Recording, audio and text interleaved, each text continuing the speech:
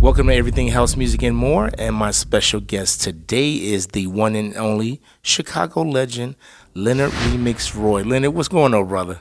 Oh, not much. Just my T-shirt says it all. Newsflash, I don't care, huh?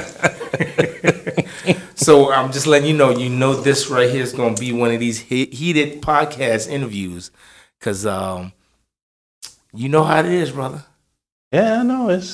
I tell the uncomfortable truth. All right, so you ready to get into it? Let's go, as Farley used to say. All right, let's do it. So, Leonard, when did you get into the house culture that predates house music, and how were you introduced to it?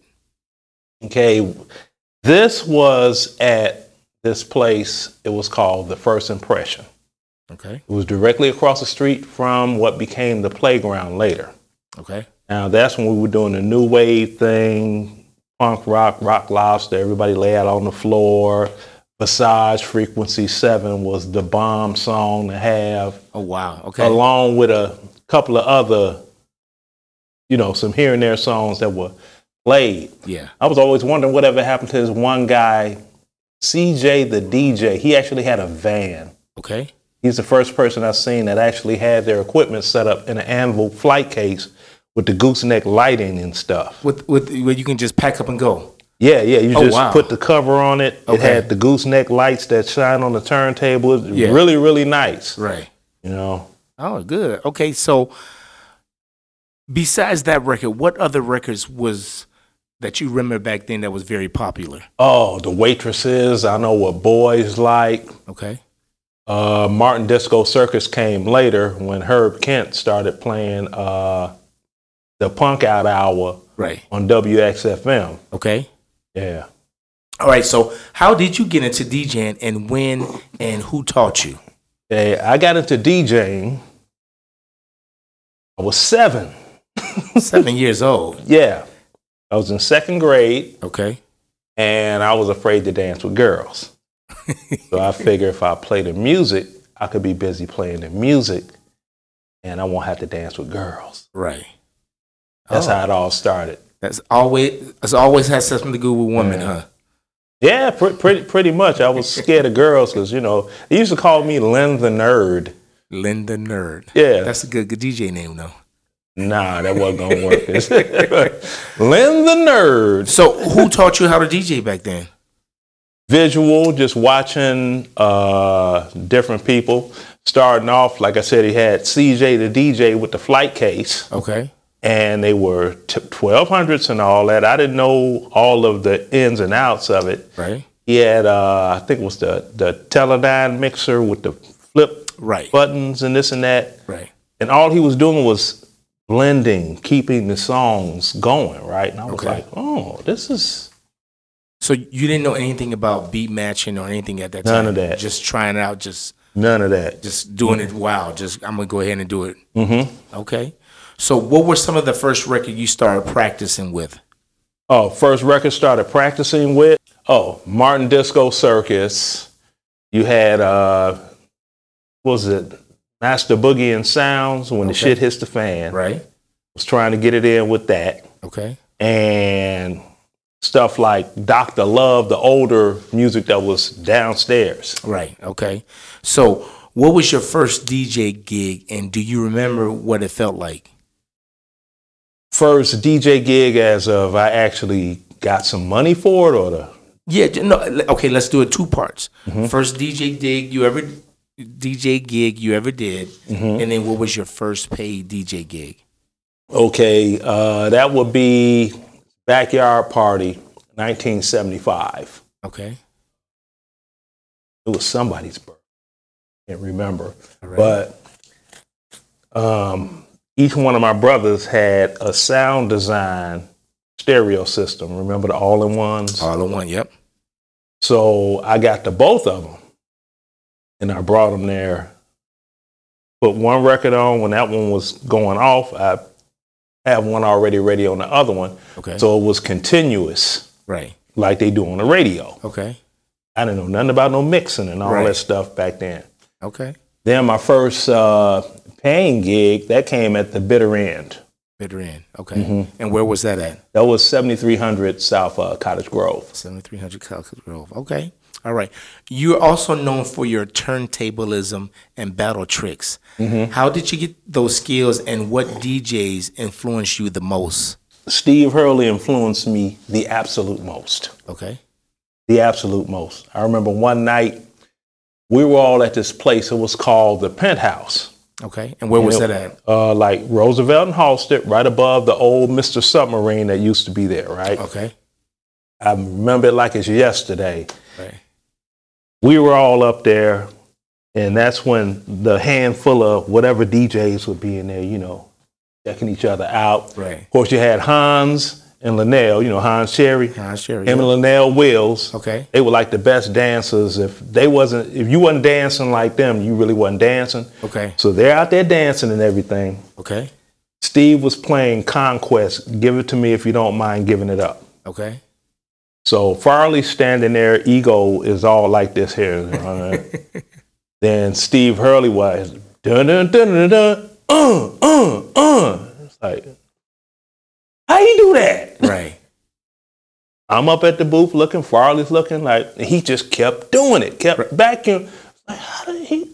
So that was it. That was the start of it all. Okay. All right. So the battle trick scratching, where did that come about? That came about, believe it or not, organically. Okay. It just came about, you know, from messing with things, needles breaking. I didn't even have slip mats like, you know, I forgot what they were called, but the gray hard ones. Right. The usually Techniques had them, but then we'll make our own, cutting out cardboards or pieces of felt and stuff like that. Right. I went to a Radio Shack on 95th near Evergreen Plaza Mall. Okay. They had these sponge. I remember those. The sponge ones, right? But they wasn't just like the hard felt ones. They were sponge. Right. They were literally sponge. Yeah. I would use the ones that would fit the 45 on top. Okay. So I have room to grip the record around this way. Because a lot of people, they were doing it this way. Right. With their hand on top of the record.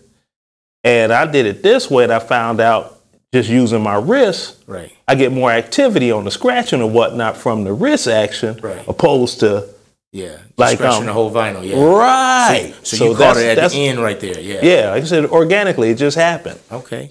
So back in those days, Chicago was known for its DJs crews like the Chosen Few, Wall to Wall, and the Chicago Bad Boys. Mm-hmm. Were you part of any DJ crew back then? If anything, it would have been a group called DJR. Because my name was R, you had DJ JR Deontay, right, and you had Dwayne Jammin' Jackson. Okay. But when they seen DJR, they thought it was Dwayne, JR, and Remix. Ah, okay. Now Yeah. you get it like that. Okay. Yeah, I mean, I tried to develop my own thing. Right. I failed, but I tried. It was called Omega Sound Incorporated. Okay. I had the jacket and everything. And you was raised where in Chicago, Leonard? Oh, Inglewood. Inglewood. All of the best of your best of house music come from Inglewood. Laurie Branch, Inglewood. Dajay, Inglewood. Mike Dunn, Inglewood. Right. Hugo Hot Mitch Hutchinson. Inglewood. Inglewood. Okay. Man, Brian Furious Frazier. Inglewood. The list goes on. Okay. The best of the best from Inglewood. So how do you feel about the Hot Mix 5 that impacted Chicago? Oh, man, that was like, Farley was the man. Okay. He was that dude. So when people say Hot Mix 5, do you just think Farley or the rest of the guys? I think Farley for the turntablism. Okay. I think of Mickey Oliver for the edits. Okay. That's it. That's it. Okay. That's it. It ain't dissing on Scott or Ralphie. Right. Or anything like that. And with Ralph, oh my goodness. We had a party at the Rink Zone. Okay. And the girls are like, oh, he's so cute, this and that. They snatched him into the girls' bathroom. Security had to go get him out of there. Get out of here. Yeah. Wow. True story. What year was this now? This was like 83. Wow. It's crazy. It was like, they snatched him in the bathroom. And he had a friend with him. Okay. You know? Right. Yeah. So you had the legendary residency at the Rink Zone in the 80s. Mm-hmm. Tell us, what was it like and how did that come about? Well, the way that came about, and I can't cut corners on it. DJ J.R. Deontay. Okay. He started giving parties down the street from this place called Fred and Jack's that was on Vincennes by the McDonald's. Right. That's where we initially met. And I was like, hey, man, I can DJ better than what you doing. So back then, DJs were more than willing. Oh, here, well, show me something. Right. They don't do that today. Yeah. No showing nobody up. I did my thing. We exchanged phone numbers. We didn't see each other for like some years after that, right? Okay. About maybe 2. Then I'm DJing at the Bitter End. Right. He came to the Bitter End to have a back to school party. Okay. Now this is 1981. Right.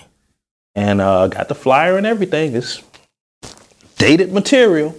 Right. And he gave that party. We reconnected. After that, he was giving parties at the Sheba. Okay. After the Sheba, you had Miss Lewis got into that trouble with the police. They were going to shut it down. Okay. He saw a sign over the rink that said for sale. And he went and talked to Nate Simpson. Okay. Rest of his history. Right. They split 50-50 on the door. And the money made at the Ring Zone completely bought the Rink Fitness Factory on 1122 East 87th Street. Wow. Now, that was just a skating rink. Was it like a club too? It was a skating rink. It was just like Markham. Okay. And they just used to throw parties back there. Through parties, because he made more money off the parties than the skating. Now, who used to do the sound system for the Ring Zone? He had his own system. He had bought the system. Bob Simmons put the system in there. Right. And for the additional bottoms and stuff that we used, we had one of 2 sound men that we used. We used James Bunkley. Okay. He also worked for Fox Player Sound, Fox Player 77, or DeAndre Sanders. Okay. Right. Back in the day. Yeah. Oh, yeah, that's Yeah, right. those single scoops, he laid them down sideways. Right. And for some reason, when you lay the JBL single scoops down, but you had to have, what was it, the JBL, the 1701, 15 that went in it. For some reason, it produced bass that was crazy. Yeah. So you were part of an infamous battle, a DJ battle, around the same time. Tell us about the battle and who else was in it and who won. Well, you had myself, you had Steve Hurley, Keith Fobbs, and there was a 4th individual, and I still can't remember. I had to look on the doggone flyer to see who that 4th person was. Was it like Julian Perez? No, it wasn't Julian. Okay. No, Julian wasn't even. Julian used to hang out outside the DJ booth at the Ring Zone. Wow. Before he got with B96. But that's a whole other little, you dig. Okay. But it was us 4. Okay. And it was being judged by 4 DJs. Right. And the winner, if they got 2 or more votes, they won. Right. And I got 2 votes. Now, who were the judges at the time? Rob Allen was one. Lori Branch was another one. Okay. The other 2, I don't know who they were, but I know who voted for me. It was Rob Allen and Lori Branch. Right. So I remember that much. Right. So it was also an infamous battle where I think it had to involve Lil Jon. Were you in that battle also? Mm-hmm. Okay. Can you tell us a little bit about that? Oh, that was at the playground? Yes. And my intent, I was using this pre-mix edit, right? Right. And my intent was I'm going to increase the BPM from 116 minute quick to 121 just with using this. And then they were talking about I was using a pre-mix record. Right. I wasn't mixing for real. Okay. You know, all on the mic. And I'm like, really, Farley? The next song I was going to play was going to be Capricorn, I Need Love. Okay. I was like, really? I grabbed a record.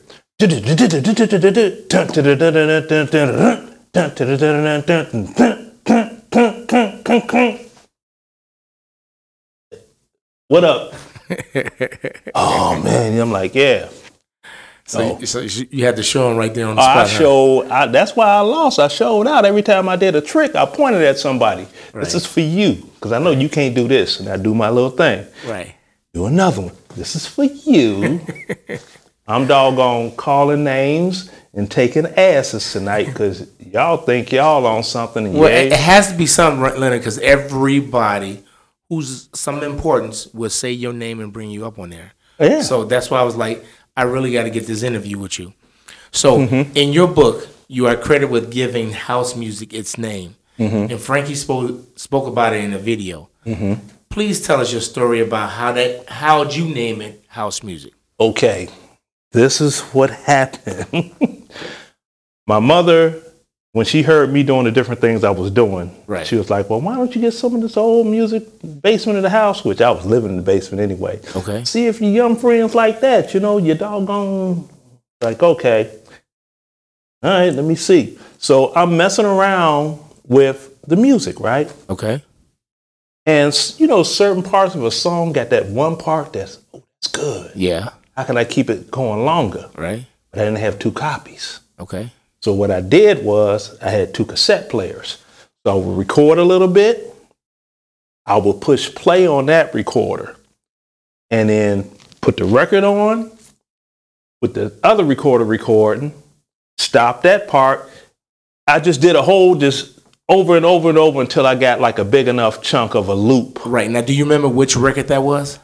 Oh, Eddie Kendrick's He's a Friend. Okay. All right. I just want to give context of what record was at that time. Yeah. That was that bass line in there. Because I'm a bass player. So that did it. So when I was doing that, playing the tapes and the records at the bitter end, Mr. Tuff, he had said, what's kind of DJing is this? I was like, oh, house music. They like it. Okay, I'm gonna put a sign in the window. So he went and ripped off the cardboard sign off a box. Okay. Wrote on there, we play house music, and put it right in the window. Ah. That's as far as it go with me. Okay. Then that's where I met Frankie at, because they were driving past and they seen the sign and it was like, what's that? Right. So he came in, and that's when Frankie and when we met. Okay. And so it indeed did not come from shortening warehouse to house, because the music at the warehouse had its own name. Right. It was called Rice and Beans. Rice and Beans? Yeah, because Frankie was serving. He was giving you service. That's what that term today. Oh, we're going to give you service. Okay. That's an old term from the warehouse. Okay. Disco was dead. They couldn't call it R&B because that was for old people. So they called it Rice and Beans. So let me ask you this. So if you saw some of the previous podcasts, Wayne said that house music came from people playing the disco, R&B in their basements and homes, and that's where the term, that's house music. Do you agree with that? I disagree completely. They were called sets. Sets, okay. See, and what would happen? I love bringing the visuals. See, just show it, and then I'll take a picture of it and put it on it. No. You know what this is, right? Oh, index card. What would we just write on here? $1 set. All information. Right. www. When. Right.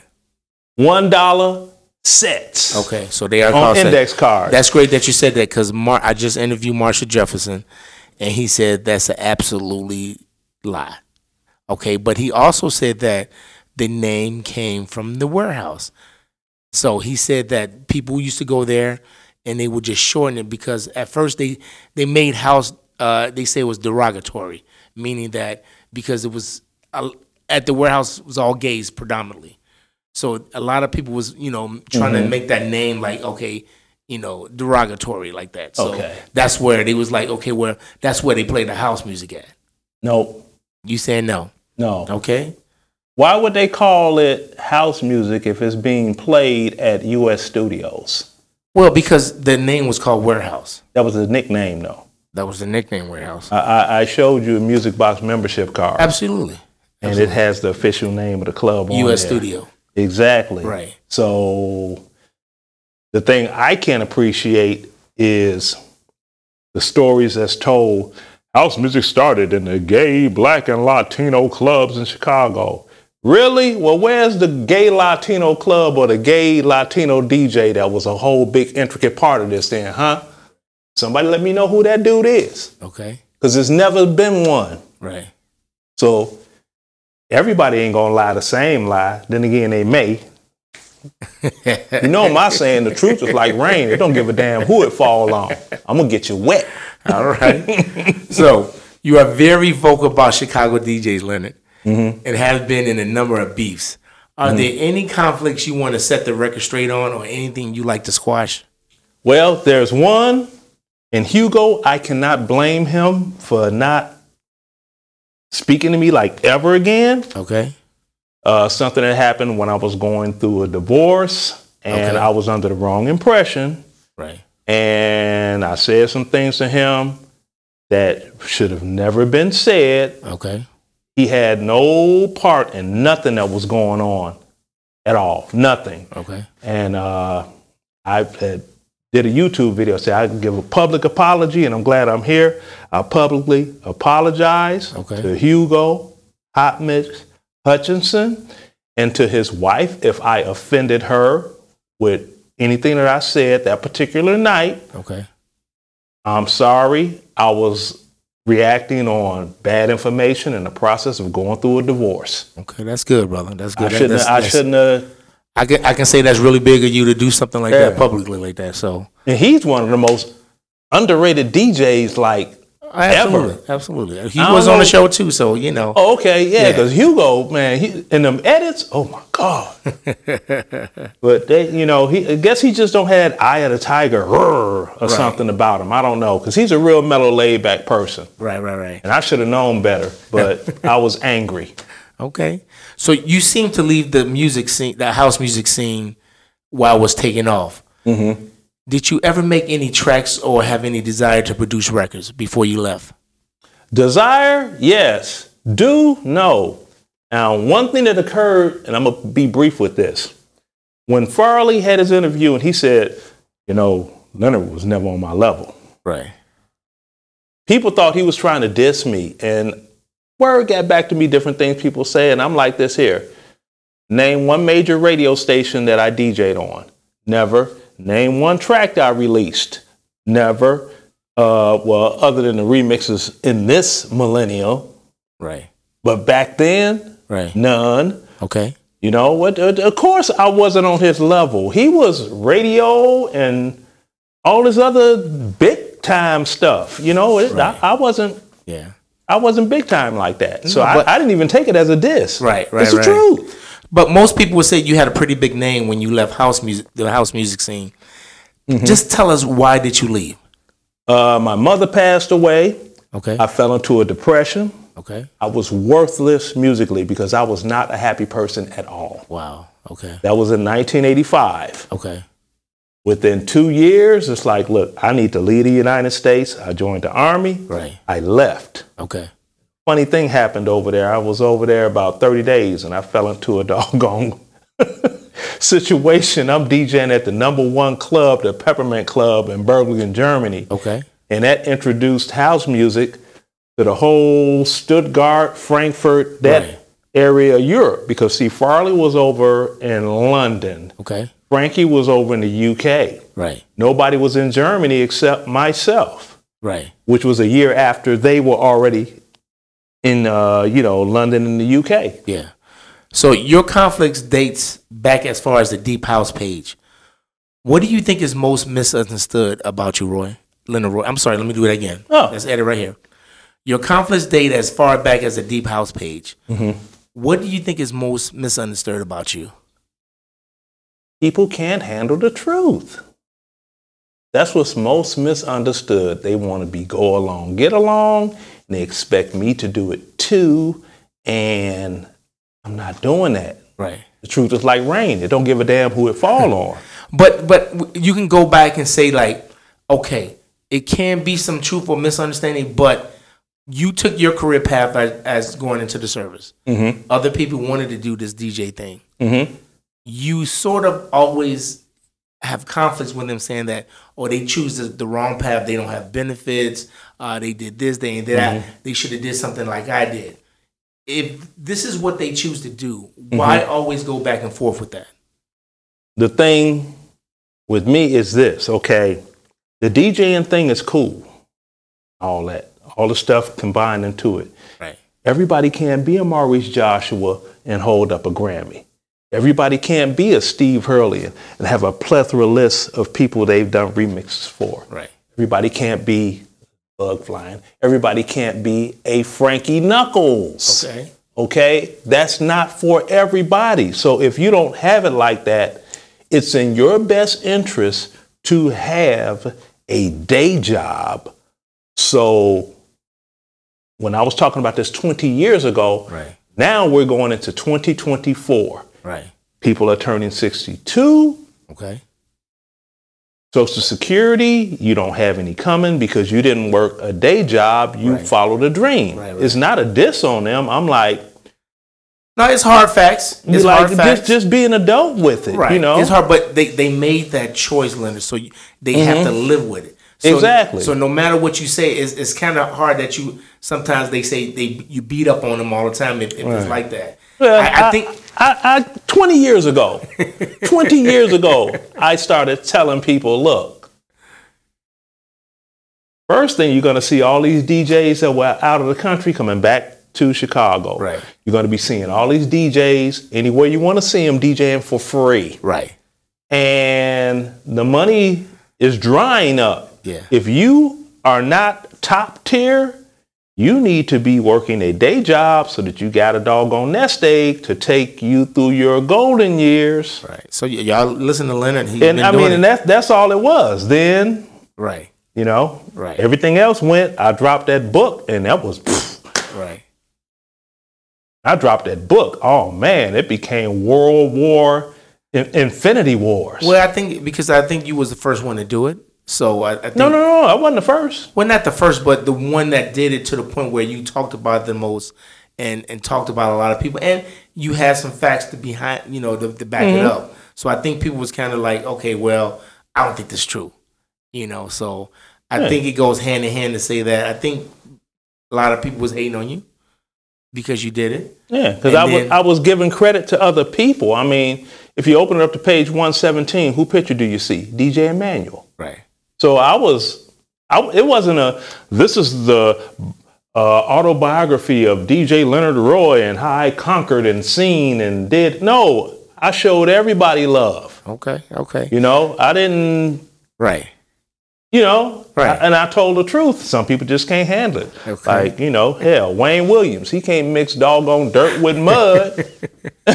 All right, so okay, on vinyl. Since you said that, let's bring this up because there's a lot of controversy going back and forth for things that you say on your YouTube video about the Chosen Few. Especially recently, not too long ago, about Alan King and his daughters.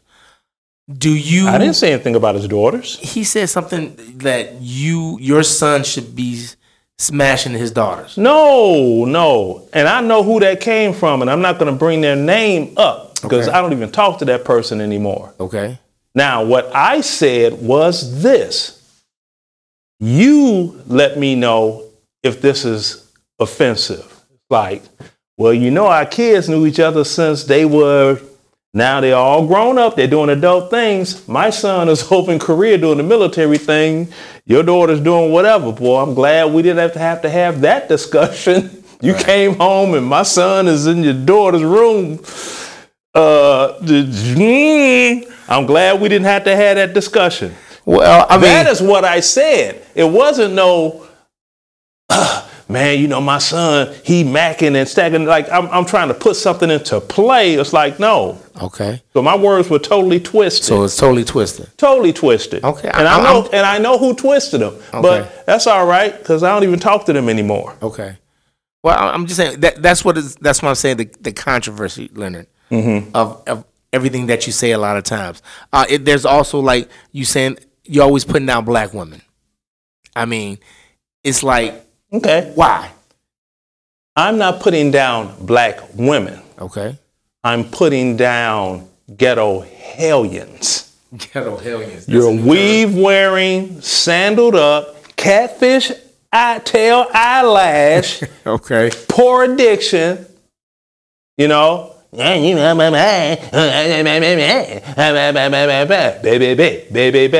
Bye, Felicia. Okay. So that doesn't interest you. That's you just don't like that. That's those ghetto girls. See, I think I'm like this. You have real black women that are more than deserving of respect. Then you got. But I think that goes both ways though too. I mean, you got guys like that as well. I know I call those guys Wakandans and Blackistan. The he cute those. Them he cute those. Be like, okay. Do we got a job? Nah, he cute though. Okay. You know you'll get a lot of slack from this too. You know that, right? Look. There's none of them people that are out there in internet land. You know what they don't pay? They don't pay them a mortgage or anything else. So right. Okay. Opinions are like assholes. Everybody got one. Okay. So we're going to go here. I'm going to say a few names from your era in Chicago. Mm-hmm. Tell me your first thought and how they impacted you. Mm-hmm. Farley Keith. Oh, man. That dude, man. The energy he came with, that Teledyne mixer that I could never find. Okay. He had the biggest JVC radio, you know. Right. He was that dude. He was the person to beat after everything really got to cranking. Right. Farley was that guy. If you could not stand in the booth with him and hold your own, you were not worthy of any respect as a DJ. Okay. Frankie Knuckles. Oh man, Frankie. Frankie and I, we never talked music. Okay. Never talked music. I still got messages in my phone. My last combat deployment. Okay. A best friend of mine, he didn't make it back. And it was one of the darkest moments while I was in Afghanistan. Okay. Frankie was hitting me up on Facebook every day, checking on me. Yeah. See, we didn't talk about music. We talked about life. And he's the one that was telling me what I said. Everybody can't be you, Steve, him, Grammys, this and that. Right. He's the one that told me, don't waste your life, okay? Make sure you got something to fall back on. Okay. See, Frankie and I talked about life. It wasn't the music thing. Okay. Yeah. J.R. Deontay. Oh, man, that's my dude, man. J.R., that guy.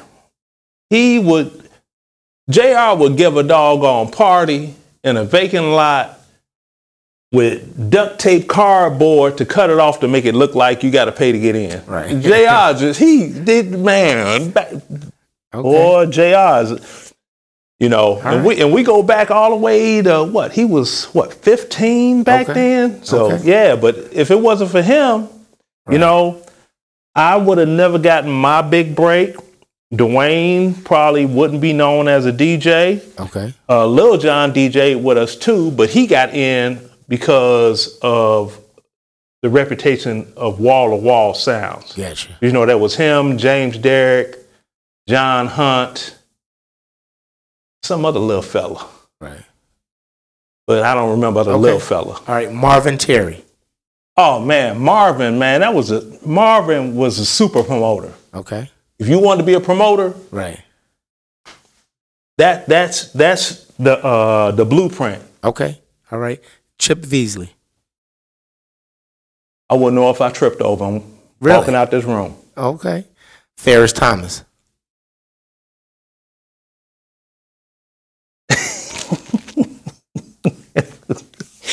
Ferris, boy, I'm glad he went to hip hop because, he was doing his thing on the house music tip. Right. But when the money went, he went hip hop, and I was like, my man.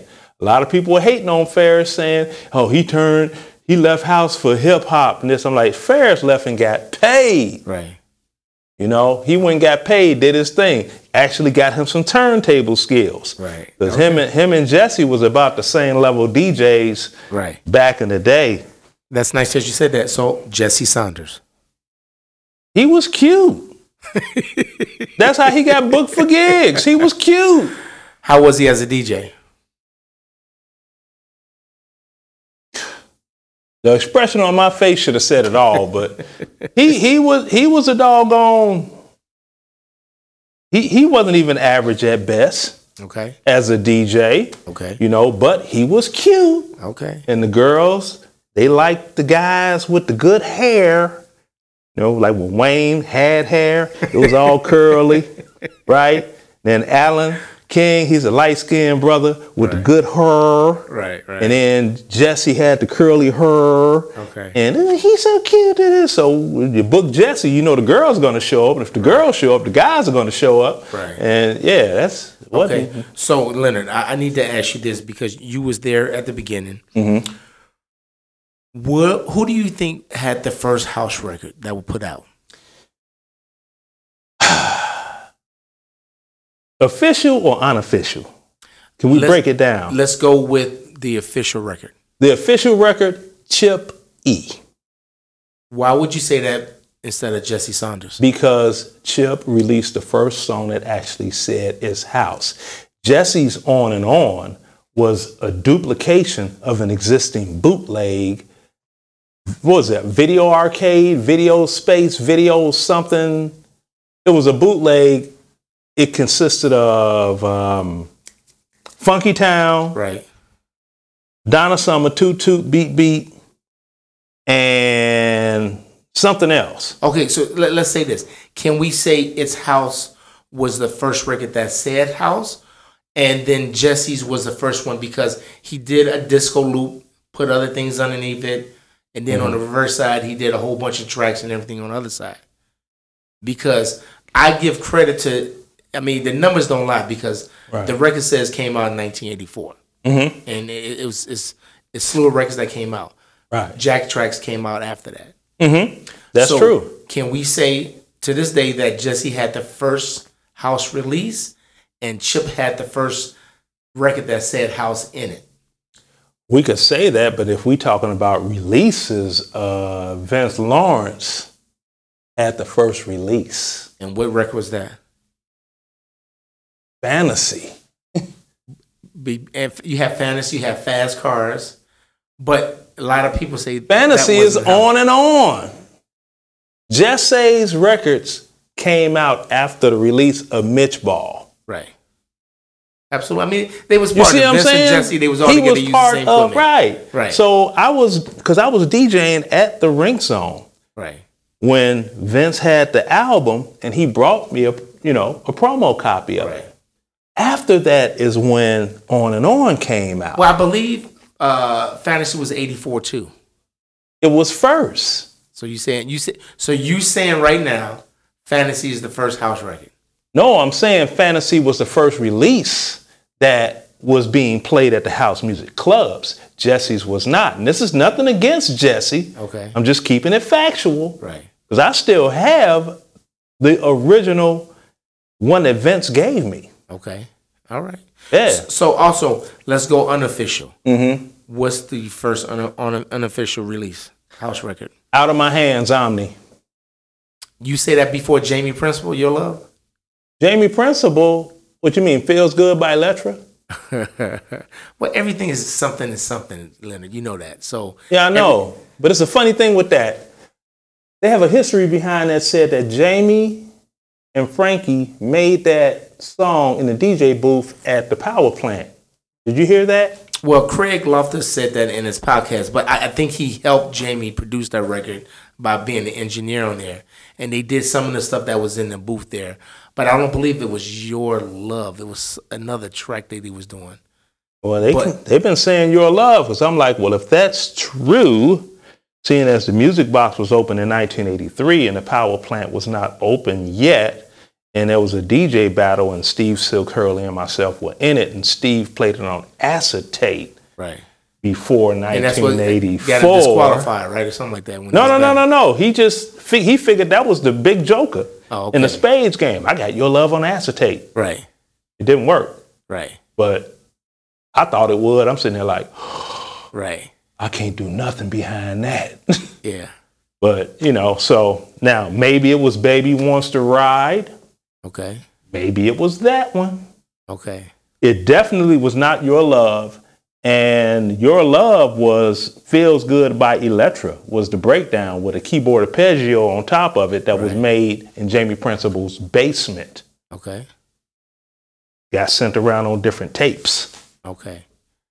So, in your words, Fantasies was the first release that was playing in the house clubs. Then comes what?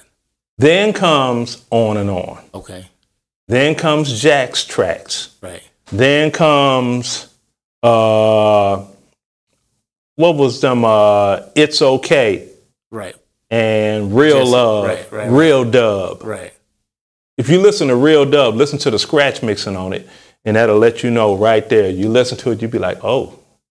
That was Farley doing the scratches, correct? No, that was Jesse. That was Jesse trying to scratch?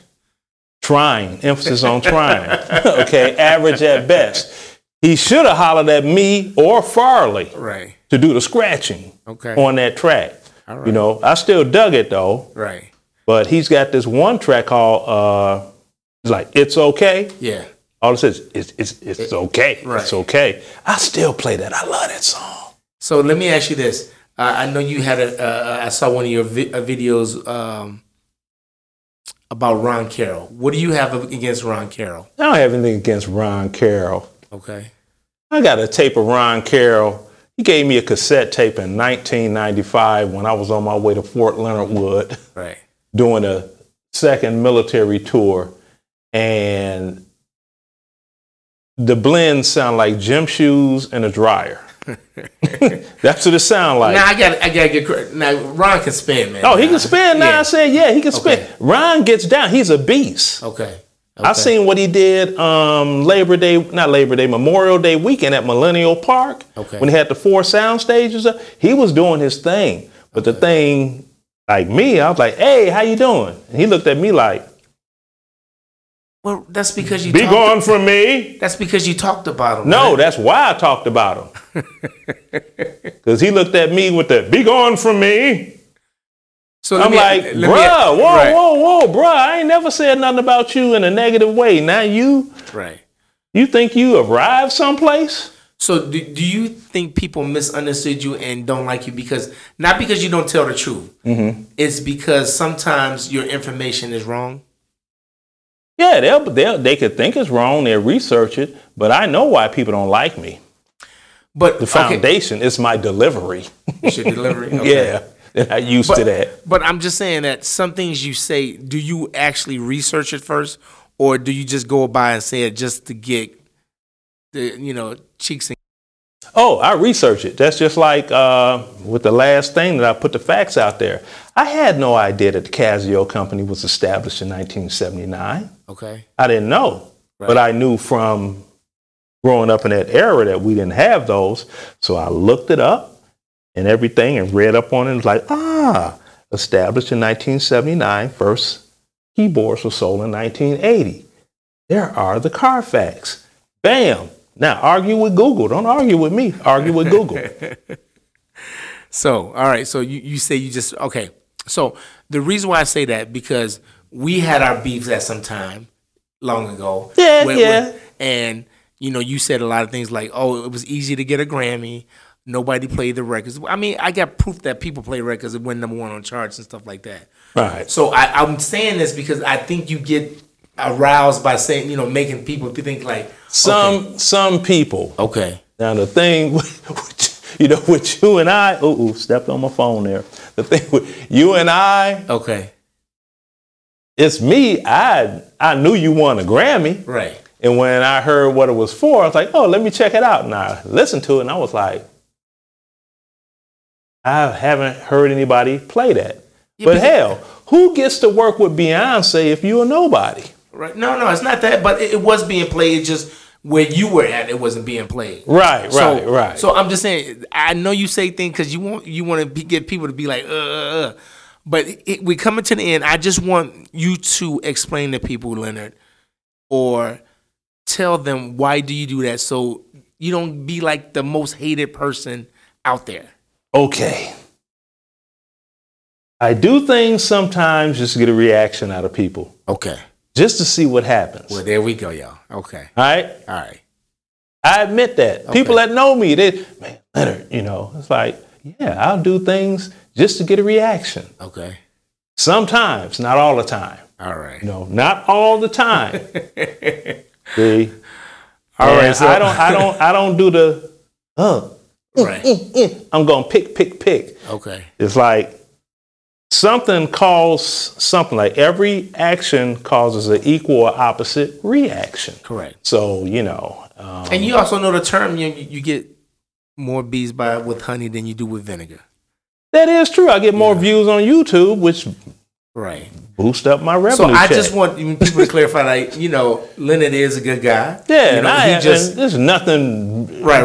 We wouldn't be here in the same room talking if there was some type of insanity or whatever. It's like, man, I am completely harmless. Yeah, but I do this because you have a history in this, Leonard. Yeah, I know. And I want to document it. I want it coming from your mouth. Mm-hmm. But I want people to see the true you, not the Leonard that want to get the views and cause the controversy. Right. But just show people that you're a good dude. Look, I am a real individual. Right. Bottom line up front, if Frankie was still here, Frankie would tell you the same thing.